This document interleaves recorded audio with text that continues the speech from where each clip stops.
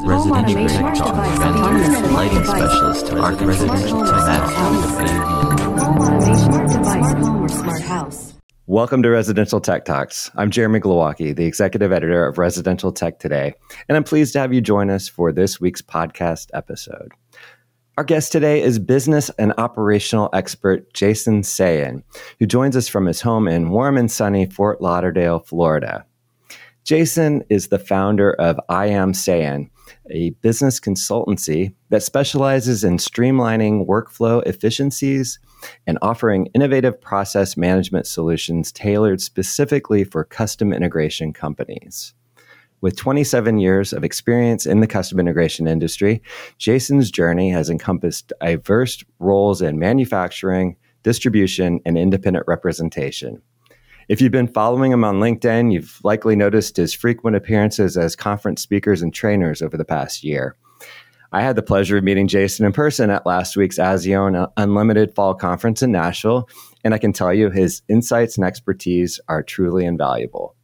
In today's episode, we're going to dive deep into Jason's services and explore how his certification as a Lean Six Sigma professional provides a unique and data-driven perspective on helping CI businesses eliminate waste and, more importantly, transform problems into opportunities. Get ready for a fascinating conversation that promises to offer practical insights and strategies that can revolutionize the way custom integration companies operate. Jason Sayen, welcome to the podcast. It's great to see you again in person. Great to see you again. Thanks for having me. Yeah, we talked a little bit about what you did, and I didn't have time to really deep dive. So what better way than to do it in a podcast format where more than I hear about it. And maybe, it's an opportunity for companies to connect with you after this and see how you can work with them directly on their businesses and find out where you might be the next time in a place doing a presentation.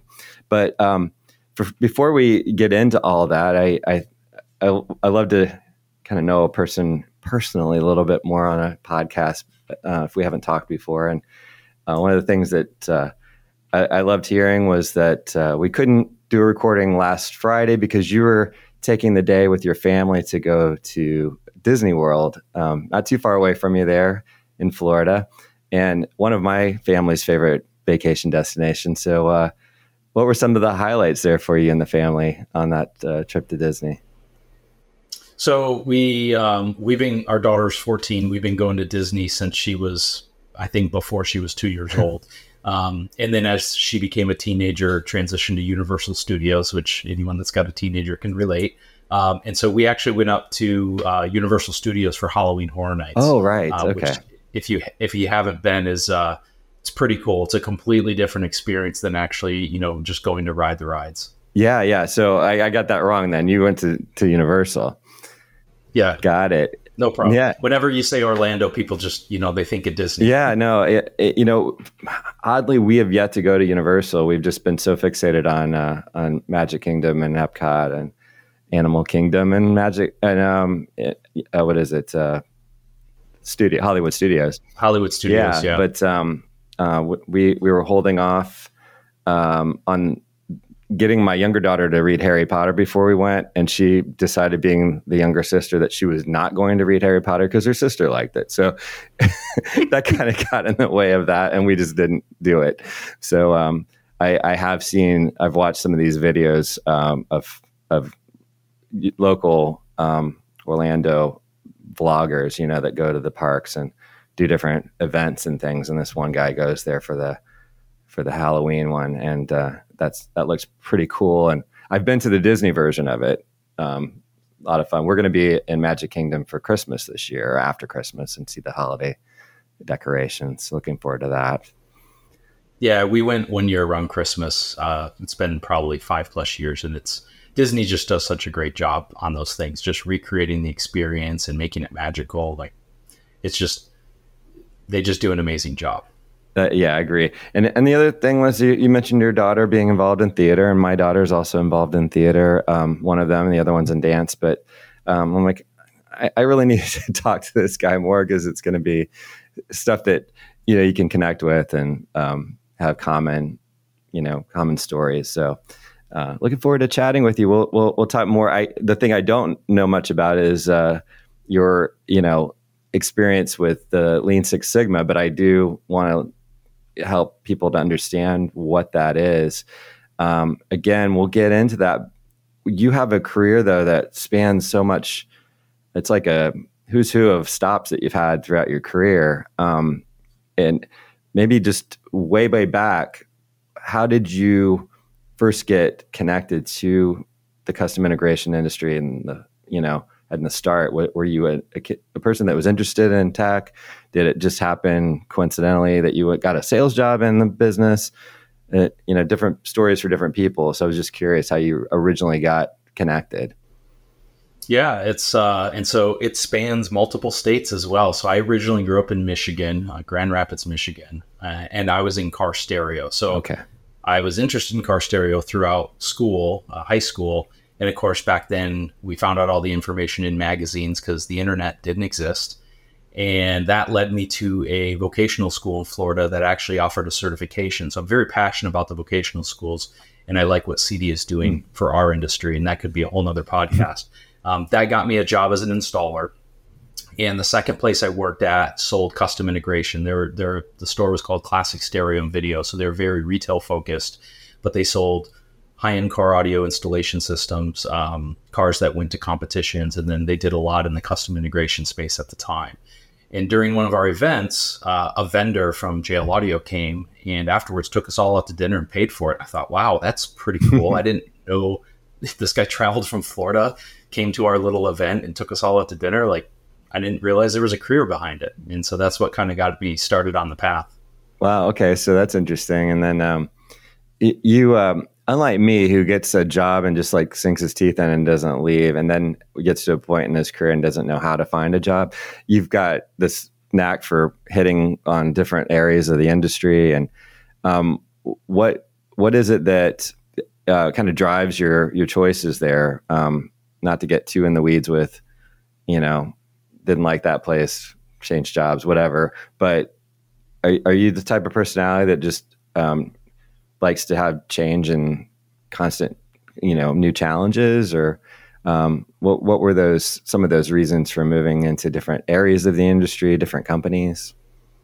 Yeah, I definitely don't like sitting still. I like being challenged and I like learning more. So after college, I went to go work for Audio Control as a national sales trainer. So that took me from Michigan to Seattle, Washington, or Mount Lake Terrace. And I was their national trainer for 2 years. And while it was great and I learned a lot and made lots of connections, I was just ready to do something different. And anytime I've looked at a job change, you see this a lot in our industry where people go work for the competitor of where they just were because it's easy to make that leap.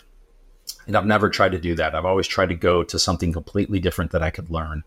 And so I went from audio control back to the vocational school that got me into the industry. And I was an instructor there for about 2 years, which was very rewarding because I was able to teach others what I had learned and how I got to where I was at when I was in their shoes. That's great. So that really does lead us to your current work and being someone who can teach and guide folks in a specific skill set.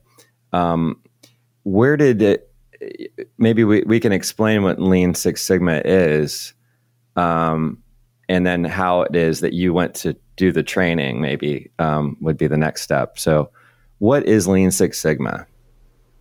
Lean Six Sigma is really just a methodology of removing waste from a process to become more efficient. So it's a set of tools that you use. And I was first exposed to it. I was at JL Audio for 10 years.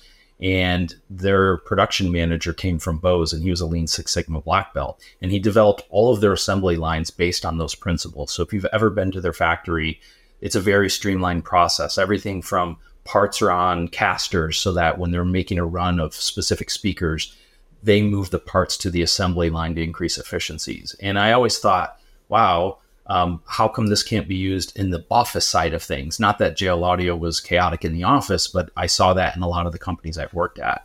So that's when I first got exposed to it, but it wasn't until 2016 I decided to pursue that and get my certification for a green belt and then followed by a black belt. So you pursued it on your own? It wasn't a company sponsored kind of situation at that time? No, yeah, I actually absolutely. I pursued it on my own. I first, so that's when I got exposed to it. When I worked for Savant, my boss Jim Koenig gave me a book called The E-Myth Contractor, which I know a lot of people in our industry read, and that's when I kind of had a light bulb moment of what our integrators in our industry face, which is really common with a lot of entrepreneurs. And so then when I combined that with the Lean Six Sigma, that was when I had the bigger light bulb moment of like, here's the problem they have, but here's some tools that can help them solve that problem. Okay. And you, at some point, so what was your last role in another company before you went out on your own to run your current business? So the last 5 years, I was at LK and Associates, which is a manufacturer's rep firm in Florida, and I was their director of sales and helped manage some of the sales team and some of the brands that we represented in Florida and Puerto Rico. So you got that experience of being a trainer, manufacturer's trainer.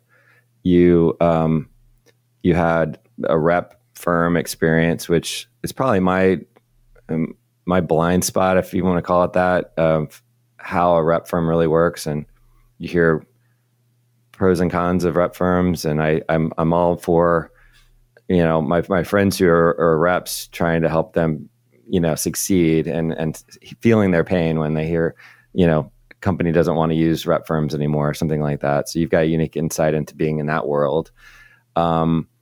You come at it from different perspectives where you understand the industry kind of in a broad sense and from different angles. Not an integrator ever.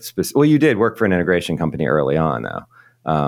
So you've seen the inside of that business as well, not just working with them. Correct. And so then, what gave you the confidence, though? Then, just that the accumulation of all of that experience to say, now I feel like I can really just do this as a consultant and to be able to use these principles. That seems like a big, going from working for someone to working for yourself is a big step. Like, what gave you the confidence to make that step? So it didn't happen overnight. Okay. We see people online that are successful at launching businesses, and we don't see what it took to get there. Yeah. So to earn my black belt, I'm rewinding the clock a little bit, but to earn my black belt, I had to basically work with a company and show that I could apply the techniques. And since Lean Six Sigma or Six Sigma follows a very statistical analysis, it's very data driven. I had to actually show, monetarily I could save them money. And so a friend of mine owned a local plumbing contracting business that had a very similar makeup to an integration firm. It had 6 trucks on the road, 20 employees, and they did over $3 million a year. So we picked an area of their business where they knew was broken, and it was about an 8-month engagement. But in the end, I saved them about $50,000 and increased some efficiencies by 50%.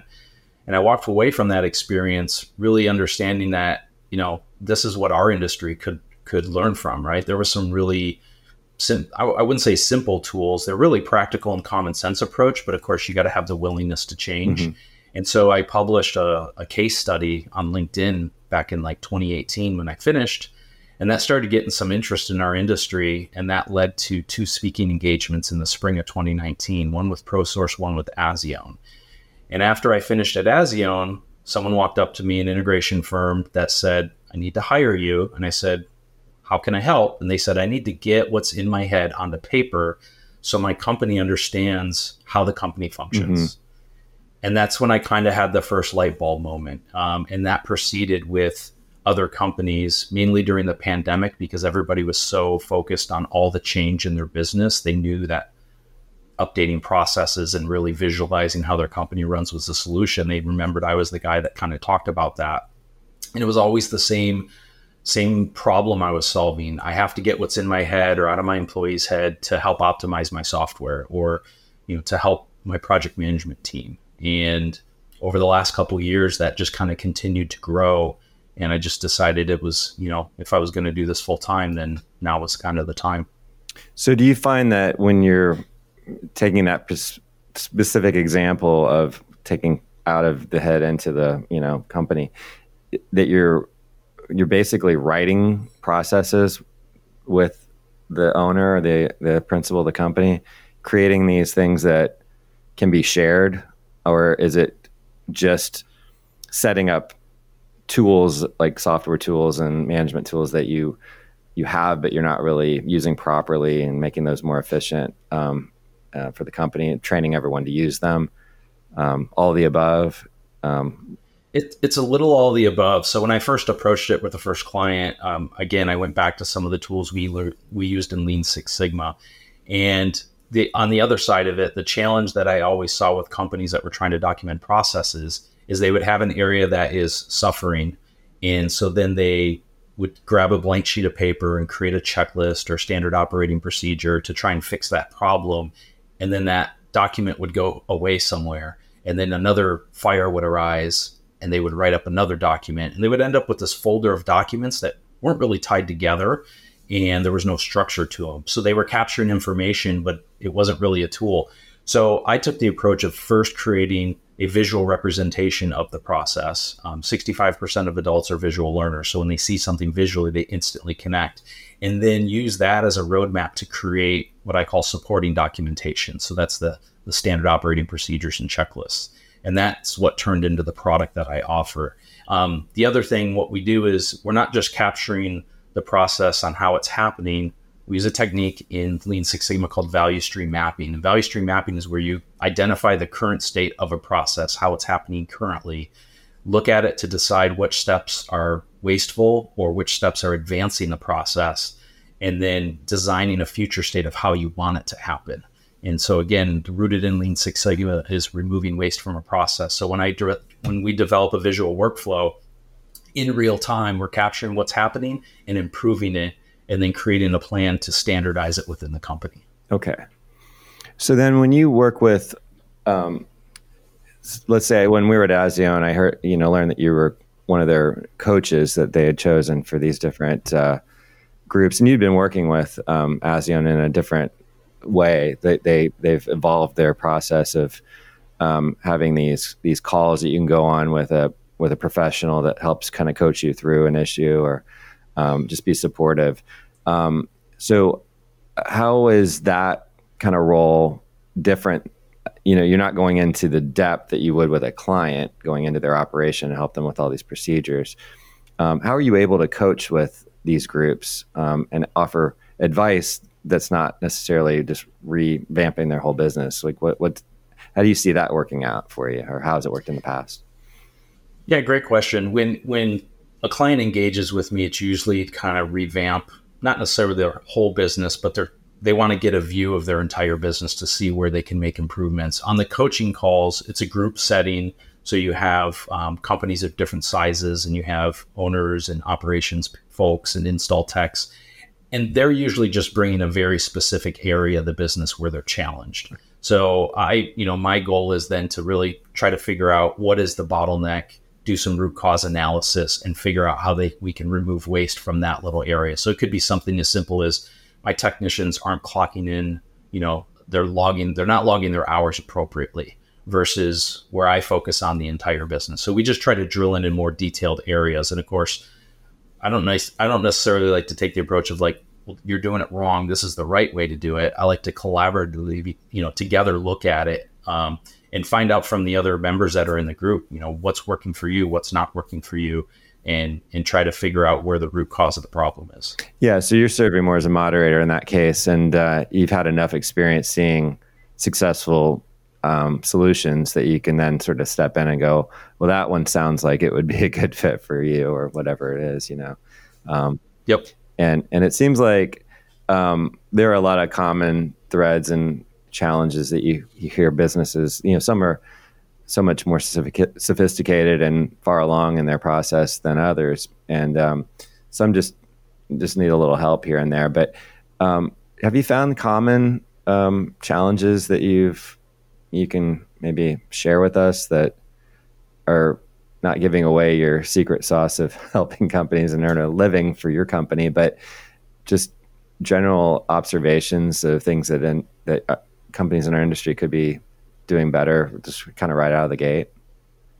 Yeah, there's three major ones that stick out that I find in common with most of my clients. And so the first one is training and onboarding employees. So typically, and this happens in other industries, but let's use the example of we're going to hire this project manager that's got 15 years of experience. Other than HR training and setting up all of those things, they go do job shadowing on projects to figure out how to work within the company. And then 6 months goes by and the owner might say, man, they brought all their bad habits with them. And so with the tools that I provide, you can actually train them how to do that job in your company, right? You don't need to train them how to do project management. That's why you hire them, hopefully.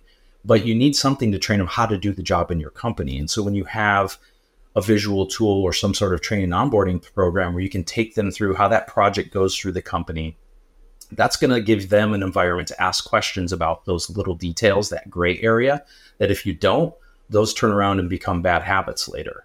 And so you could use that same scenario for salespeople, technicians. That's what happens. So that's one of the big problems. So with the work that I do, we help everybody understand everyone's role, even in the companies where a salesperson is project managing and wearing a lot of hats. This visualization exercise really helps everybody understand what they're responsible for. The second one I find is software. So the goal of software is to make your business more efficient. And so as these companies grow and hire more employees, they need a CRM system, a project management system, something outside of QuickBooks. And they're just quick to find whatever, the people in their buying group are using. And never are they looking at their process first to figure out how the software fits within their process. So I've been hired by companies to come in and map things out because they spend a year trying to onboard some new piece of software and it's costing them more money. I had one client that after an initial engagement scrapped their software and went and pursued new software because once they could see things visually, it actually opened their eyes to all the workarounds they had created just so they could make the software work for them. So that one is a very, very big one. And then the last one is really just creating transparency for the company. A lot of companies I engage with, when I talk to the technicians, I'll say, what would make your job easier? And they would say, knowing what's happening, knowing about a project instead of just showing up for pre-wire. And so when you have like some sort of visual documentation or some standards in place, like something as simple as a project kickoff meeting. So once the project gets signed, meeting with the team so everybody understands, we just close this project, here are the timelines, create an environment for the techs to say, stop using mounts, ABC because they're taking us more time to install the TVs at the site. Let's use these mounts versus when you don't have that opportunity, those problems just keep continuing through the project. And, the more you can catch things on a project up front, you're going to minimize problems later because you're always going to have issues at the job site from the GC or the client, that are out of your control. But a lot of companies struggle to control what they can control in the beginning, which just compounds the problems later on. So job training, software, and transparency are really the three main issues that I think a lot of companies face, regardless of the size. Today's episode of Residential Tech Talks is brought to you by NICE, the global manufacturer of smart home security and building automation solutions. NICE is bringing together 30 years of innovation with award-winning products from Elan, Speakercraft, and Panamax to create a holistic ecosystem for builders, integrators, and consumers. Learn more about how you can create one home with one solution at go.niceforyou.com/RTT.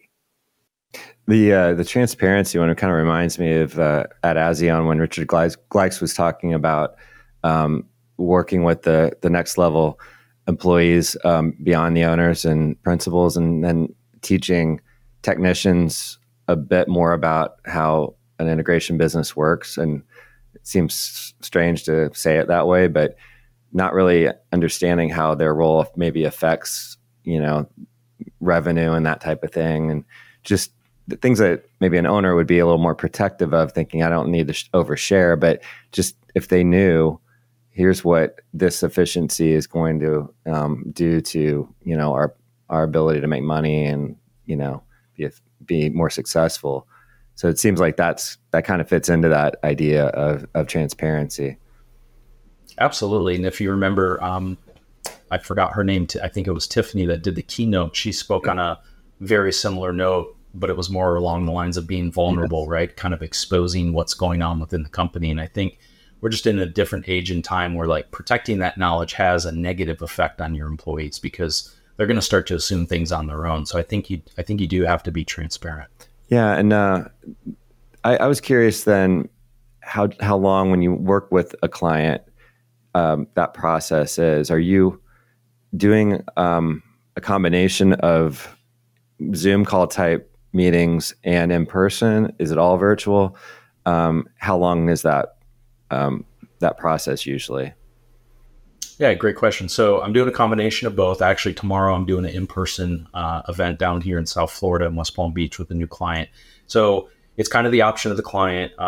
There's a 2-day workshop that I do, but there is still about 60 days of virtual engagement after that to kind of help implement and finalize things. But within 2 days, they get kind of a 90% completed project.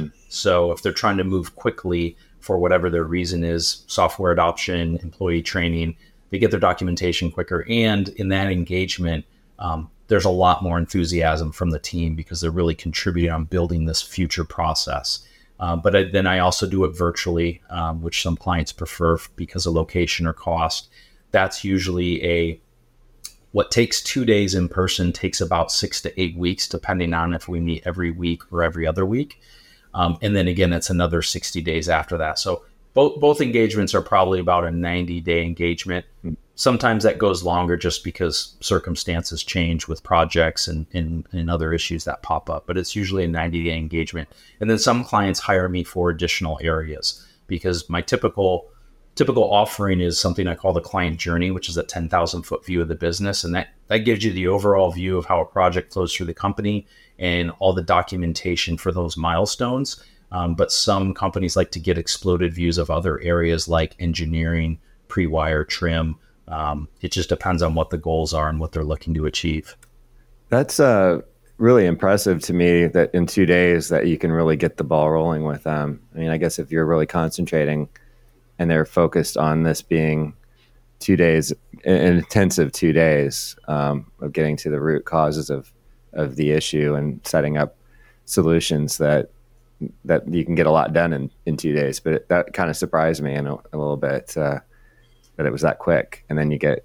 Yeah, I think part of that's because you have a third party person coming in to moderate the conversation. Whereas if you try to take that on yourself, at some point it's going to get heated or spiral out of control. Whereas I can help guide the conversation. And we have, whether I do it in person or virtually, in person, I create a template customized to their company, and we use Post-it notes to identify the milestones. So it's very interactive. I do the same thing digitally. It's just less interactive, but I have digital Post-it notes. And really for the first time, most companies are visualizing their process and talking out loud about, yeah, this is really how we do it. And usually there's all these little light bulb moments that go off about things that weren't even their concern in the beginning, but they said, oh yeah, you know what? We need to talk about that too, because that's a problem as well. And it's usually very productive and it's a very healthy conversation. Have you ever been stumped by any challenges that a company is facing? Anything that you hadn't experienced before? Is it all fairly common? It's all fairly common. The only time I get stumped, as you pointed out, I've never ran an integration firm. I spent some time working for one. So when someone gets extremely detailed about some of the operations internally, that's just outside my wheelhouse. And I'm always quick to say, that's not me. But I do know other coaches and consultants that specialize that, and I'm always happy to pass them over if that's something that they need to dive deper into. And one of the areas that keeps coming up in buying group meetings is the concept of EOS and having that kind of a system. And it even came up with our keynote speaker Tiffany, who you just referenced, and how that was where they found her as an EOS meeting where she was a guest speaker, and she uses that system for running her company, which is a marketing company. So how do you see that fitting in terms of how a company is run after, getting things figured out? Yeah, so I get that question a lot. I actually was texting with a potential new client the other day, and they said, oh, so you're just like EOS, you're a replacement. And no, not exactly. So EOS is made up of 6 core components. I'm not sure if you can see them, but I have one or two of their books behind me. I've read them all, and I'm a huge fan of it. EOS is intense. Yeah. It's a big investment financially. It's a big investment emotionally, because change behavior has to happen throughout your organization. So of those 6 components, process is one of them. And with EOS, they go very light on process. They have you document 20% of the processes that produce 80% of the results, which makes complete sense. But it's really only documented from a written format. So I go deeper and actually can create a visual of those 20% processes, and then go even deeper than what your implementer would do. And I have many clients that run on EOS, and I have EOS implementers actually refer to me to other clients because I kind of run in parallel with what they're doing. Okay. That's cool. That's good to hear, just because it seems, and I have been to kind of an introductory EOS meeting on behalf of the buying group, one of the buying groups. And so I got to learn about the process, and it makes a lot of sense. And I'm happy to hear it kind of complements what you do, and the two can kind of work in tandem. So you've done a lot of work with, obviously I mentioned Azione, and you mentioned ProSource guest. And I'm pretty sure I must have seen you speak at one of those a while back, and it's just now kind of clicking with me that it was your presentation, because I think it was ProSource that when you said it, I'm like, yeah, now I remember that one. It all starts to blur together, after enough years go by.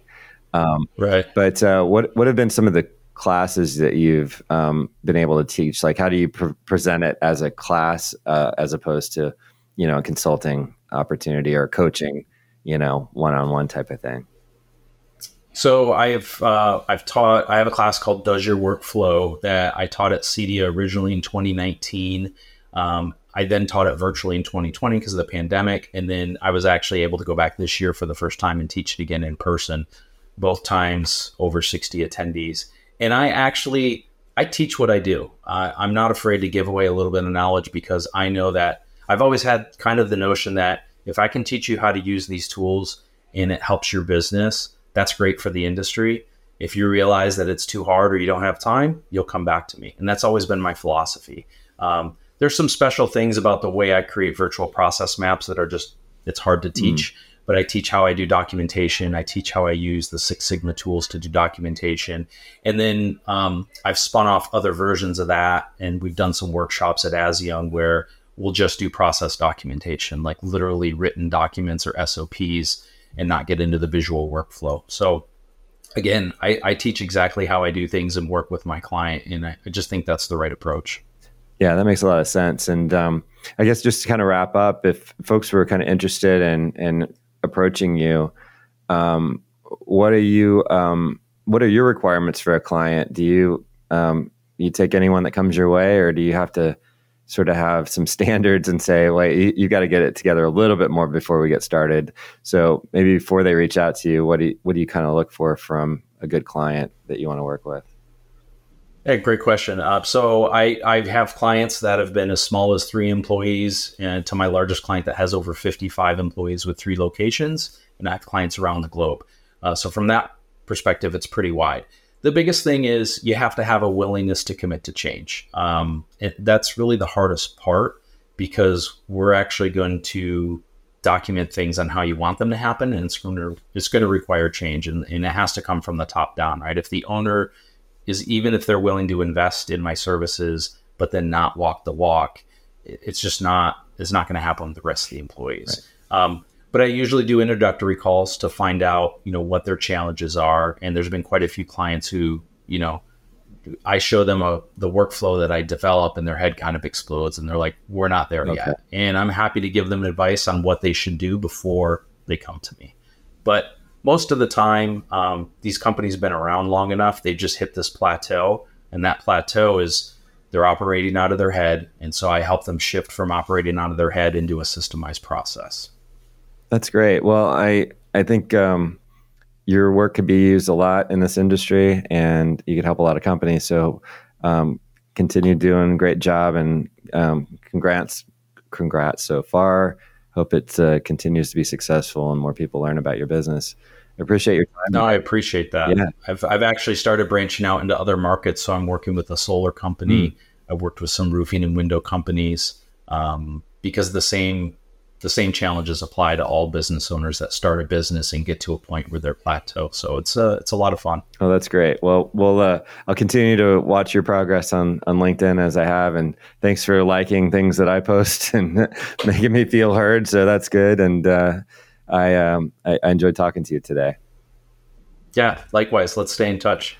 Jason Sayen is founder of I Am Sayen. You can learn more about his company at iamsayen.com. And that wraps up today's show, which was produced by Residential Tech Today, IPW, and Pretty Easy Podcasts. Please check out prettyeasypodcast.com if you want professional and affordable production help on your own podcast. And if you're new to Residential Tech Talks, please subscribe to the podcast wherever you watched or listened to this episode.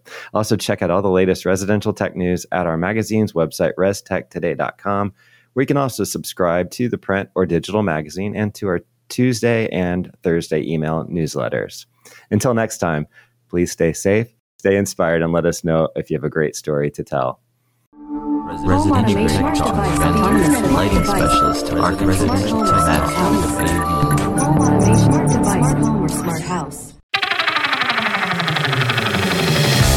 This show was produced by Pretty Easy Podcasts and made possible by listeners like you. If you ever thought of doing your own podcast, please visit prettyeasypodcast.com.